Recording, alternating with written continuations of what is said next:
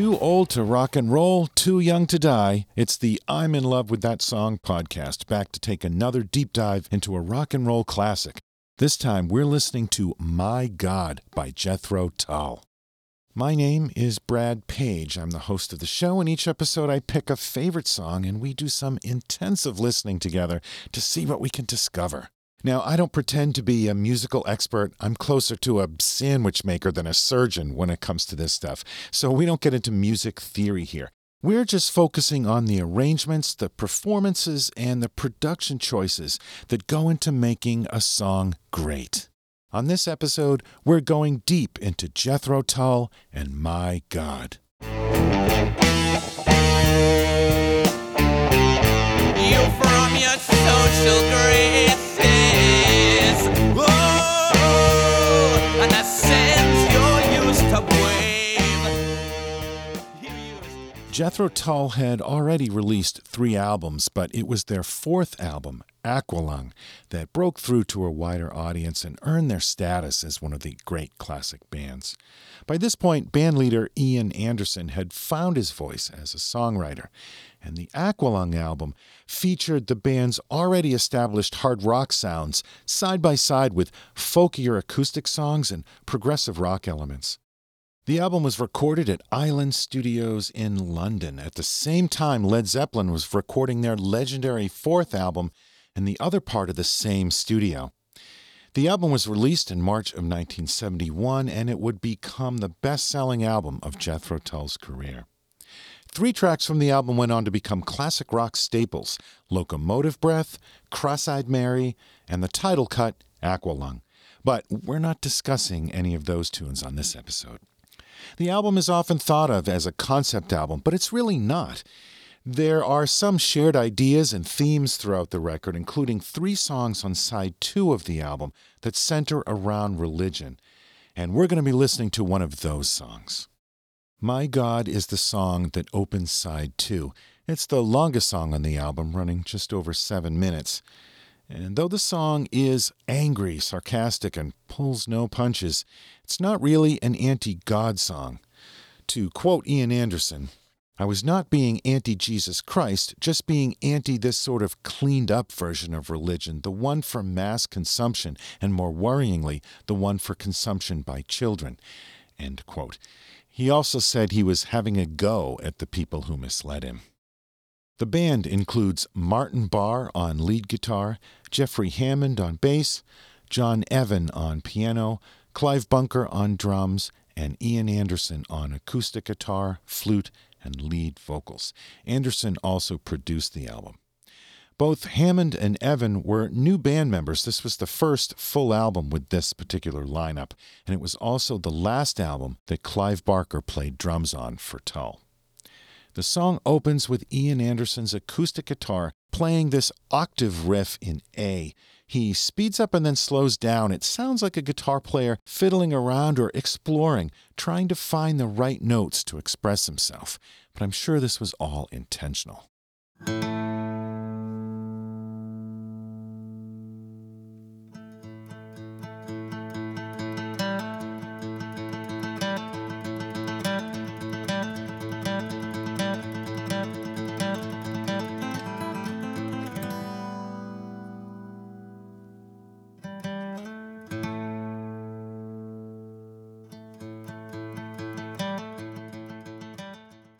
Now on this next bit, he's going to land on a note that's not in the same key. It's going to be dissonant and feel unsettling.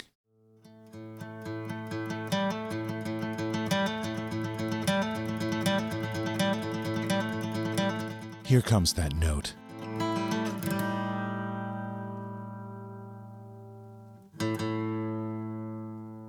Now he begins playing the main riff for the song, and that note becomes part of the riff.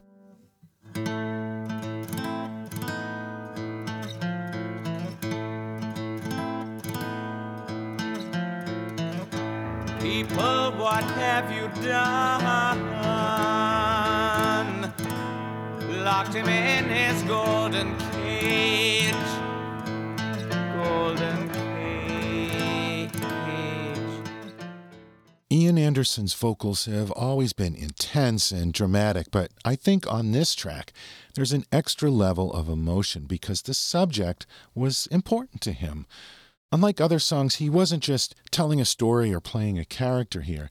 He was sharing ideas that really meant something to him. Made him bend to your religion. Him resurrected from the grave. From the grave. He is the God of nothing, if that's all that you can see. Now, the timing is interesting here because up until that last phrase, the previous phrases were 2 measures long with 4 beats in each measure, like this. 1, 2, 3, 4, 2, 2, 3, 4. But the last phrase of that verse is 6 beats long. 1, 2, 3, 4, 5, 6, 1, 2, 3, 4. Using these kinds of changes creates a sense of the ground shifting under your feet. Even if you're not paying that much attention, somewhere in the back of your head, this throws off your expectations a bit, and your brain senses it, even if you don't. He is the God of nothing, if that's all that you can see.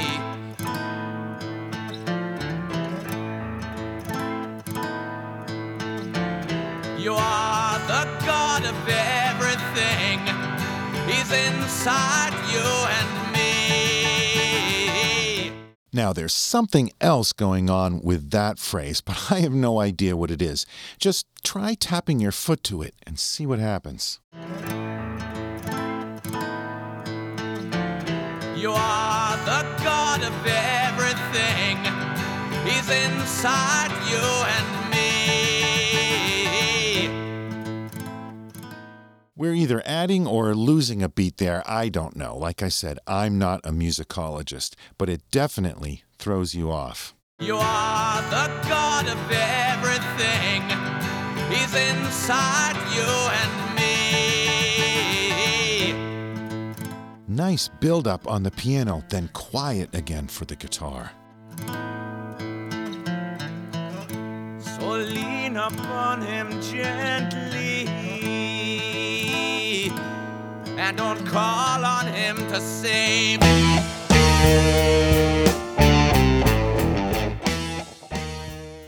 Finally, the band enters. It's an unexpected choice to have the band enter there at the end of the vocal line rather than at the beginning of the verse. So lean upon him gently and don't call on him to save.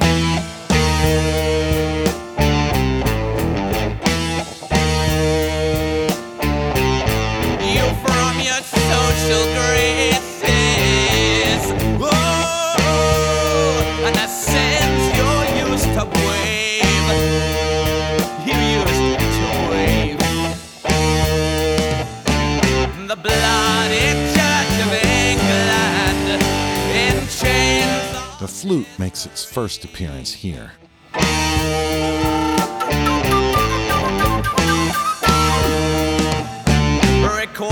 And I like the way the band makes a quick pause there.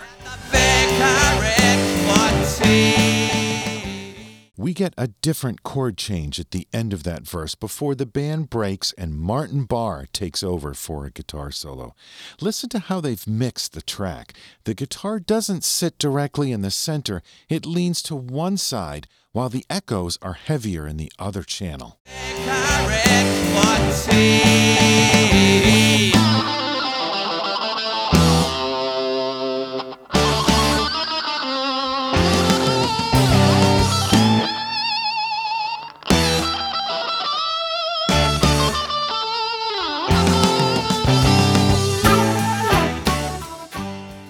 Now Ian Anderson takes the lead on the flute.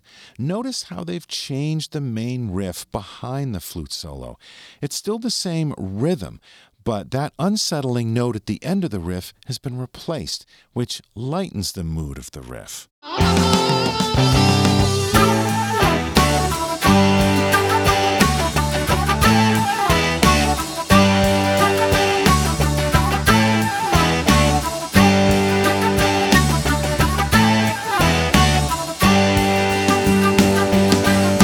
Next up is an extended flute solo complete with clearly audible breathing and interjections from Ian Anderson. Anderson started as a guitar player like a million other wannabe rock stars in the 60s, but rather than being just another guitar player, he decided to find something that would be much more distinctive, so he tried his hand at the flute. I'm pretty sure he was self-taught, but he definitely didn't care about traditional or proper techniques. His flute playing is full of gasps and grunts and breathing noises that you'll never hear from a classical or properly trained player. But that just makes his playing all the more unique.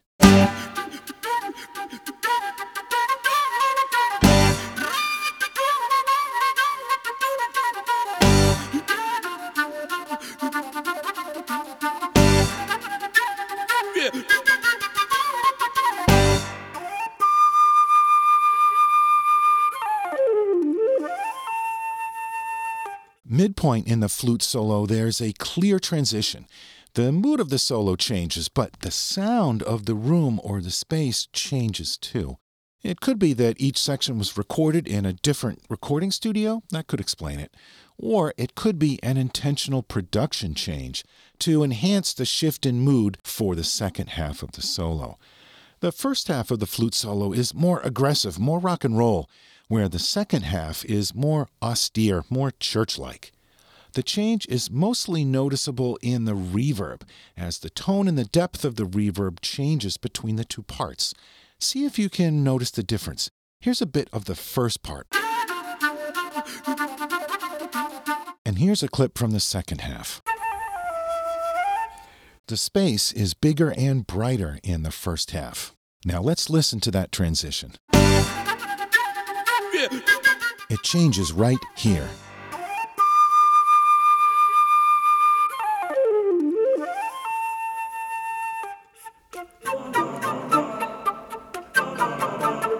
The addition of the choir makes it feel like you're in a church setting. There's an additional overdubbed flute here.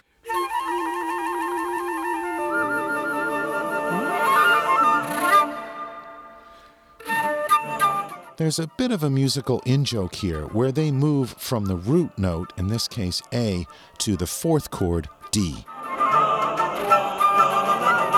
That's a standard blues transition and probably Ian Anderson's way of contrasting traditional stately English religious music with the more raw American blues.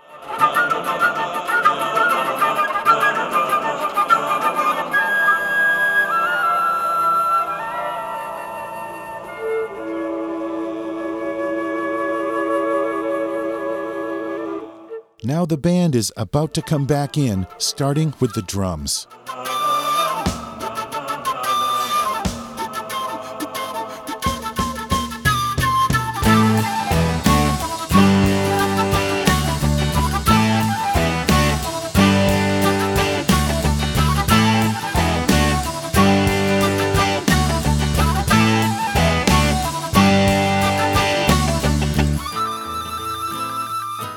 Return to just the piano, acoustic guitar, and flute for the final verse.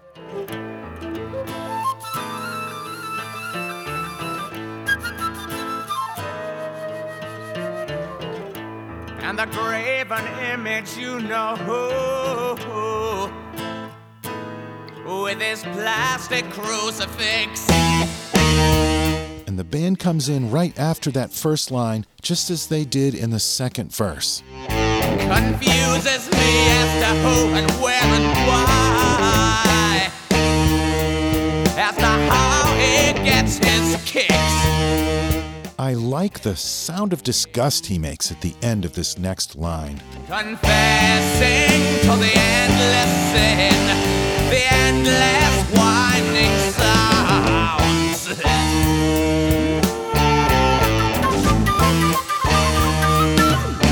You We'll be praying till next Thursday to all the gods that you can count. One final guitar break for Martin Barre.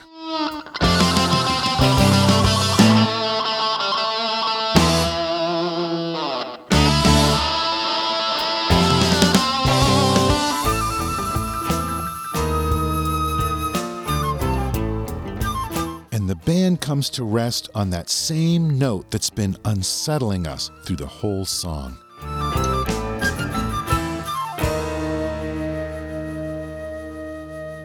But the flutes never resolve.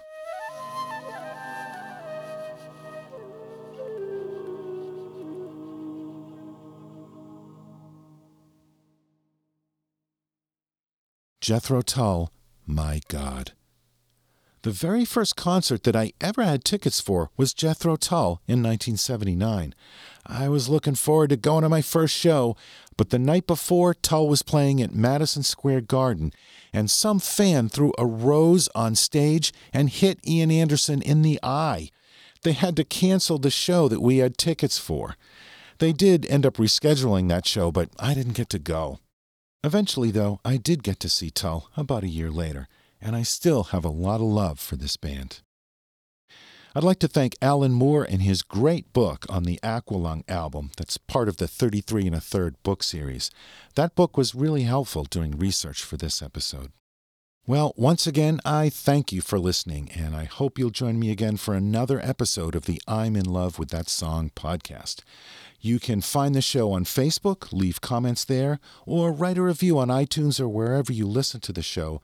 That helps more people to find the show, so I really appreciate that. And don't forget to subscribe to the show. I'll be back in 2 weeks with another show. I'm going to close this one out with a quick reminder to support the artists you love by streaming, downloading, or buying their music. Thanks for listening to this episode on Jethro Tull and My God. People, what have you done? Locked him in his golden cage. Golden cage.